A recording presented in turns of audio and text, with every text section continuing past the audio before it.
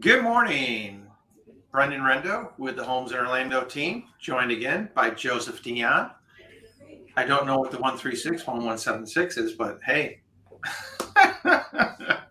from Appli Home Loans. My NMLS number. Well, is that what it is? That's your NMLS number? Oh. Yeah.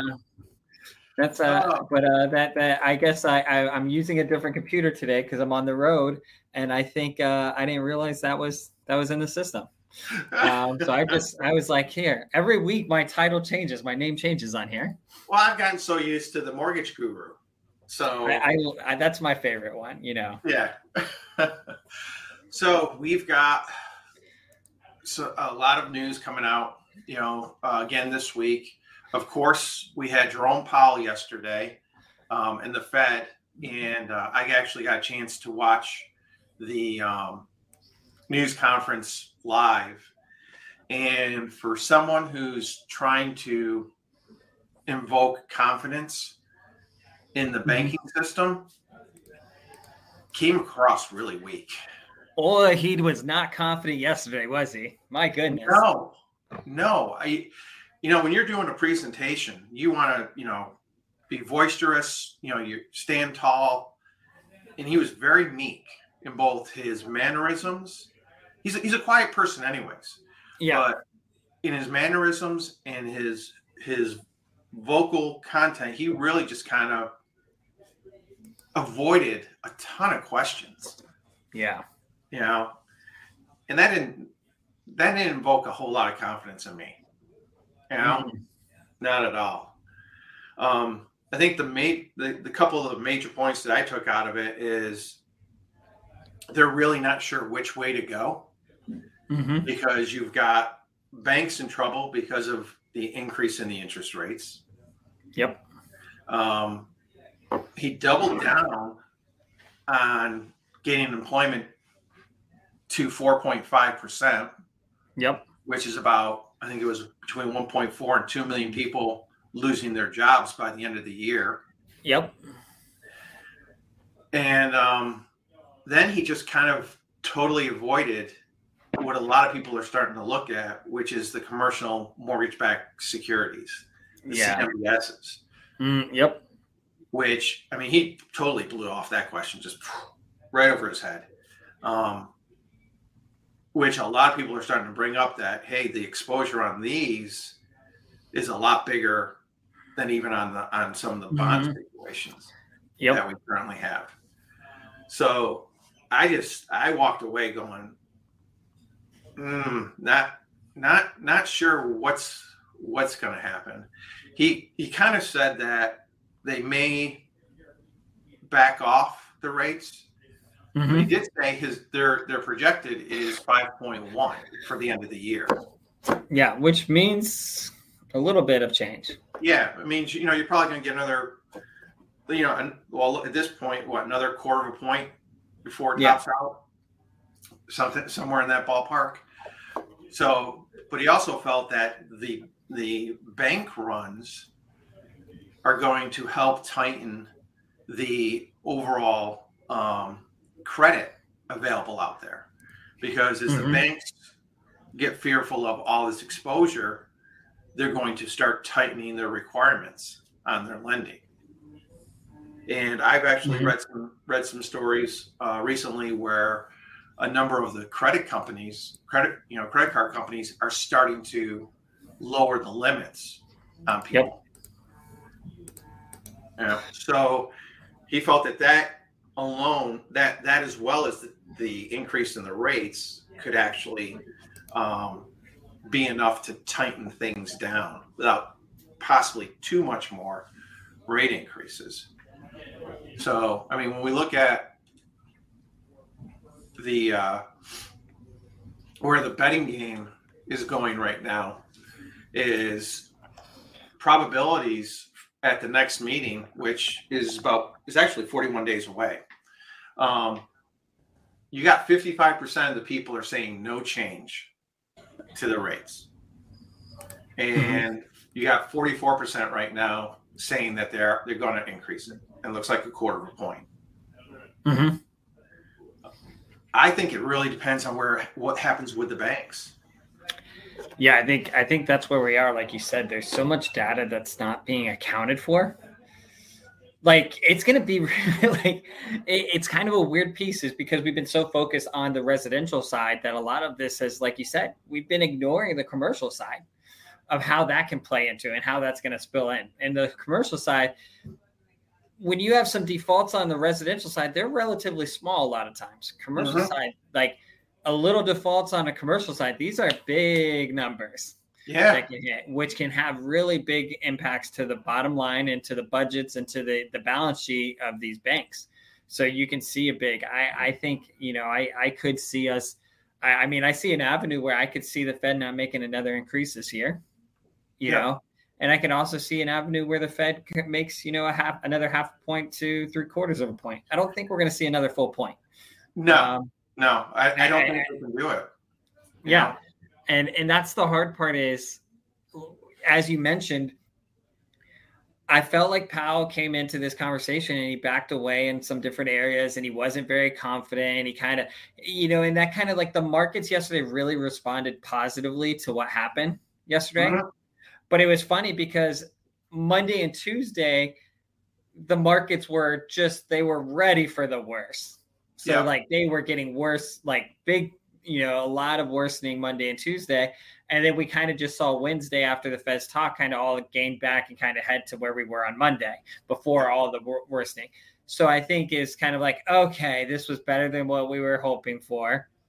But it's kind of like, I don't know. Like you kind of, when you don't have confidence, when you can tell Powell doesn't have confidence, it leaves us kind of stuck in I feel like they don't know what they want to do. So now I'm kind of like, I don't know what they're going to do. Like, yeah, you don't. And then Janet Yellen was actually at another meeting at the exact same time and basically kind of bluntly said, we're not going to protect the regional banks. Yeah. Deposits aren't going to be secured. And it's like, okay. That's but they said a precedent that they would. Yeah. And then it's like, now we're not. Like, I get they probably have to take a stance of like, okay, we did it this one time, but it's like, my goodness, I don't know what to say there. Yeah. I don't like when the government gets to pick the winners and losers. Yeah. That's exactly what it sounded like was happening right here. It's like, hey, like, these people are going to be okay. And it sounds like they're going to basically pick and choose who they want to protect. And unfortunately, usually that means that, the lobbyists, the people spending more money, they're going to be the ones protected. So, you may see some regional banks that maybe are dealing with more like, agricultural sectors and this and that. Those may be the ones that they're like, we'll let that go. Yeah. And then the ones that are dealing with more tech side of things, they'll be the ones that, or pharmaceutical type things and stuff like that. Those will be the ones protected. Yeah. Well, the bank situation isn't over yet. Yeah. Here's another one of the big regionals, Pac West. 20% of their deposits dropped. Ooh. So that I would consider a bank run. And they've had to go out, much like SVB tried to do, and raise funds. Yep. So I know they've gone back. I believe it's to the repo. Got $12 billion there. Got from the new program. I think they said they got another $4 billion there. And then yesterday they actually had to go to a hedge fund and raised over another $1 billion there. Oh my goodness! So it's a lot of money they're raising. That's a lot of money. Mm-hmm. And you got to pay that back too. Yeah. So, I mean, these banks, this bank situation isn't done yet. Nope. And that's where I think Powell's losing a lot of confidence, is because he's stuck between a rock and a hard place. Do you go to like the 1923 situation where you had hyperinflation, or do you go to the 1929 situation where you had bank runs and collapse the economy, depression? Can we stay in between those? Can we just?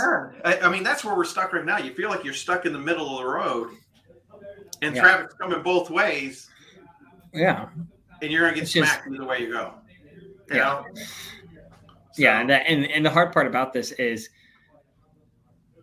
and I hate to say it, it's like, there's a small contingency of people that'll feel this, right? If one of those happens, and they'll feel it for a day or two. But there's a lot of contingency of people that are sitting in the middle and the lower, like on the income scales, that'll feel it for months and years. Yeah. If something like that happens. And that's the hard part. That's really the hard part about this is like, they're not going to they're not going to do something that just greatly impacts, and only the top get impacted but that's the hard part is when you're at the top of the food scale, like, food system, you can weather the storm, and it may only impact you a day or two or a month. It's everybody else that's going to feel the brunt of this if they go into one of those extremes. And that's where I hope that Powell is really, really focused on, is making sure that we don't hit an extreme that's going to completely, because I think that's, if you really negatively impact the middle and the lower, you're going to see this spiral much, much further, and it's going to spiral much, much longer. Yeah. Yeah. I mean, you don't want to see, they call it a recession when your friends gets laid off. Depression's when you get laid off.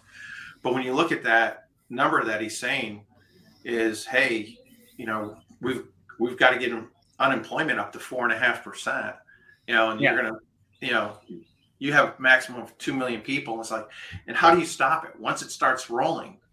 Yeah. How do you stop it? Yeah. And that's it. How do you stop it going to 5%, 5.5%, 6%? Mm-hmm.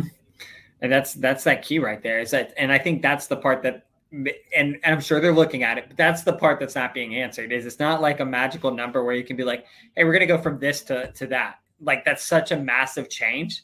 Yep. And I get it. Like, a healthy economy, if we're under 5%, that's still a healthy economy and all.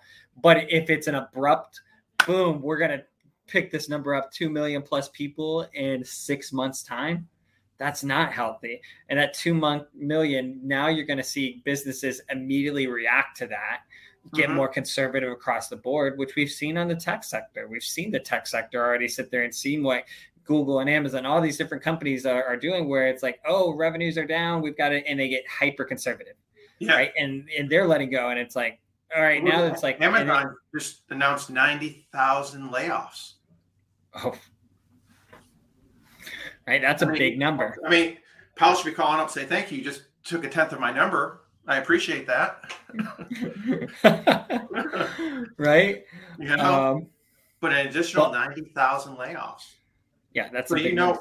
And that's one of those where you got a big company, it trickles down locally. It's like, okay, now all these people who are working at that location for Amazon aren't going to that restaurant. Yep. To get meals. So guess what? Now they don't need as many waiters and waitresses. Yep. They're not taking vacations. They're not buying new cars. They're not doing this. They're not going to the store and buying new technology. Like, it has an impact, and that impact has it's a snowball. And that's the part that I think a lot of people are like, and I think what they're looking at it in a bubble, and they're saying, well, this is still okay. And they're not going, well, where are we now to where do we want to go? Will that have a bigger impact? Will and you can see the stress on the American consumer. Mm-hmm. When you look at, credit card debt has just exploded. Yeah, massive. Like, it's the highest we actually have $1 trillion in credit card debt in this country. Yep. It was on the down slope. And you know what? Forget about student loan repayment. Let's just wipe everybody's credit card debt. No kidding. It's like, wow, $1 trillion. And it's just, and when you see the graph, the spike is, just out the window. Let's just go to a model. We're just going to give 50% of our income to the government, and then nobody will have money to spend anyways. Oh, that's like my brother in New York and Westchester County, we actually calculated, and he's like 64% of his income from taxes of some sort or another. I'm like, well, I can make so much more than me. Yeah, and he's like, I hope you enjoy that noodle in a bowl, noodle in a cup. Yeah. But no, like I think that's where we're kind of seeing this, and we're going to see an impact. But what's crazy is what locally, what are we seeing still? We're just steadiness. No real peaks, no real valleys, but a slow steadiness. Yeah. In the overall market. And you haven't really seen the construction slow down, which is always a big thing. That's what you look at first. You look at that commercial construction, and we're still seeing new project here, new project there, new project here. Yeah. Talked to a plumbing company the other day, Mr. Cox, and it was we're booked out for like 18 months. It's not bad. That's not bad. So the question is if we talk to him in 6 months and he says we're booked out for 12 months, then we have to worry. Then you have to worry. Yep. Then you have to worry. But the other thing is interesting is you look at the T-bill, and we're kind of it's a little volatile, but we're sitting in a range at least. Yeah. We're not jumping all over the place. And we're sitting back down around 6.5 roughly. On rates. Yeah. I mean, 6.5. Well, here's the hard part is because it's so volatile, we're not seeing those rates we're not seeing investors play as nice. Because they're scared. They're scared to get aggressive with their pricing because they don't know, because it's flipped. You're talking in the last, we've seen 30, 40 bip spikes on the 30-year. Yep. In an hour or two. I was laughing on Tuesday, literally, I think it was like 3:10 p.m. We saw a 50 bip spike into the negative, like just in a blink, in 10 minutes. And then over the next 2 hours, it kind of bounced back up. And I was like, holy cow, what the heck just happened? And I'm trying to find information on what happened. And there wasn't really anything big that caused it. It was just, we had some auctions that didn't go as well. But I think it was kind of just like oh crap. And I think somebody sold, somebody liquidated quickly. And then, and then it had to be bought up type thing. Yep. Yeah. I mean, if we look, we really kind of sit in that range, low 3.4, did come back up here to a little over 3.5, but kind of sitting in a range where you can feel a little steadier on your interest rates overall. You may lose an eighth here or gain, get an eighth back here, but you're not jumping all over the place like we had, where 7 one day, 6.25 the next day, 6.75 the next day. And going into the spring, it's nice. I think a lot of people, that 7's like that fear number. It's a psychological threshold. It is. It's amazing how, because usually in rate movement, going from 3 to 4 would have been a psychological, but we blew by that so fast. Yeah, we didn't even look at those. We couldn't even worry about those, but 7 was the point. And I think that's where the hard part is there's so much time spent in the 3s that 7 was this is double what it was. I think that's where psychologically a lot of people were thinking, it's oh my gosh, this is double. That my interest rate's twice as big as what it was. And a lot of people have that apprehension, but you keep it in the 6s, and I think we're going to be okay. I'd love to see them back in the 5s. But I think we've got a shot this year to kind of touch it and to kind of sit at that top side of the 5s.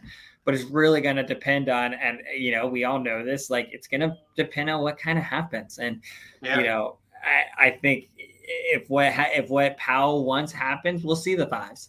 Yep. But I don't think I want that to happen. I'd rather stay in the 6s and not have that. Yeah. So getting into our numbers, just like we said, steadiness, throughout the Orlando area. So, the price actually jumped up a little bit. average price 4.5%. I think that's from seeing less discounts being given. Yeah, probably. Yeah, inventory's drop. Yeah, drop 43, but still, I kind of look at it as kind of like a flat line. Yeah. So, but here's the big thing again. We always, we look at every week is what is the original list sales price and the final list sales price percentage wise. And again, we're creeping back up. We're up to almost 95% here on the original. Yep. And then on the final, they've came back about a half a point. We're sitting just below, I think, 97 last week. We're now 97.5. So you're seeing less discount. Reason for that comes back to, inventory again. So, and here we are. I mean, we look at it. It's just sitting here. We're not getting the influx of new homes that normally this time of year we get. Do you think, and I know we've talked about this, but do you get that little snobbiness, like that meme that we've seen of like the proper English guys, like me looking at people that don't have the 2.7, yes. I feel like there's a lot of people right now going, I would move, but I have a 2.75. Like, what am I going to do? And what they're choosing instead to do is be like, I'm going to turn it into a rental. Yep. Yeah. And let me take advantage of this because, I can go, here in my neighborhood, my gosh, 1,800 square feet's rent for $2,500 to $3,000. Now, what I do think will happen is, and this is me being thinking a little bit, we're different than a lot of markets, right? Borrowers can qualify and their tax bill doesn't adjust right away because we have homestead. So I think you're going to have a lot of people that were like, my rate's great, I'm going to rent it. And then next year when it's no longer their homestead, that tax bill is going to skyrocket and they're going to be like, oh crap, it's not worth renting. Yes. And then you're going to see. So I think next year we may see an influx. That's a great point because I was doing a calculation for a couple looking to purchase a home in the land that had been homesteaded. Gentleman had it for 20 years. He was paying like $1,300 on his taxes. And we put it into the calculator. Theirs will jump to roughly about $5,200 with the homestead. And it's like, I gotta make you aware of this is because this guy's owned it from like 1997 or something like that. I think it was great rental year one, and that's the thing. Still probably a good rental year two, but you go from, and that's like a lot of people. They can't if they get a rental and they have a property manager and they go from making $600 a month profit to making $100 a month profit. Yeah, they can't afford it. They can't afford for something to go wrong at that point. Exactly. Right. And we know that 600, they're not utilizing that forever.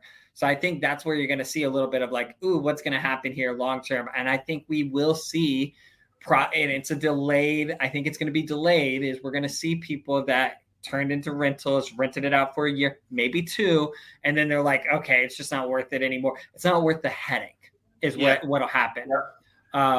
Yeah. So I think that's where we'll see some adjustment. Yeah, that's a great point. That's an excellent point. So inventory's kind of flat, hoping it'll start to pick up. But like the one I've got a listing going live this weekend, but it's a situation where she's 86 and it's time to move her, closer to the family. And that's why they're selling. Not because I necessarily wanted to, but it's that time for her. She can't live on her own anymore.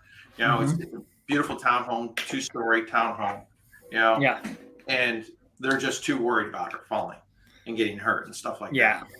Yeah. So it's not a necessity, or it's not a want to. It's a necessity situation. Yep. Gotcha. Yep. Exactly. And I think that's what most of the listings we're seeing right now. That's what we're getting. Overall. Yeah, you're getting people that have to move, like something is impacting where they don't have an option not to move. Yep. And then, our average days on market, we're still holding up there, in that 60 range. Mm-hmm. So we did see that drop, which of course I think was due to the interest rates dropping. Yep. But I pulled this up this week because I just wanted to take a look at February numbers, doing comparisons year over year, because last year was a totally different market. And it's interesting to actually look at this, because inventory wise, we were up 140% over 2022. We actually had more homes going on the market though than currently. Yep. Why was that? Because you knew you could sell your house in a day. Yep. And you were going to get a phenomenal, and it was going to be everybody was going to jump to bid on it. So your house was worth 300. You knew you had a shot to get 350. Yep. Exactly. Average price, we're up about 9.3%. But what's interesting is we're starting to get away from the peak. Yep. So you're going to start seeing this number drop down over time. Median price really isn't that much different though. Yeah. But look at your volume. You're about 300 million less.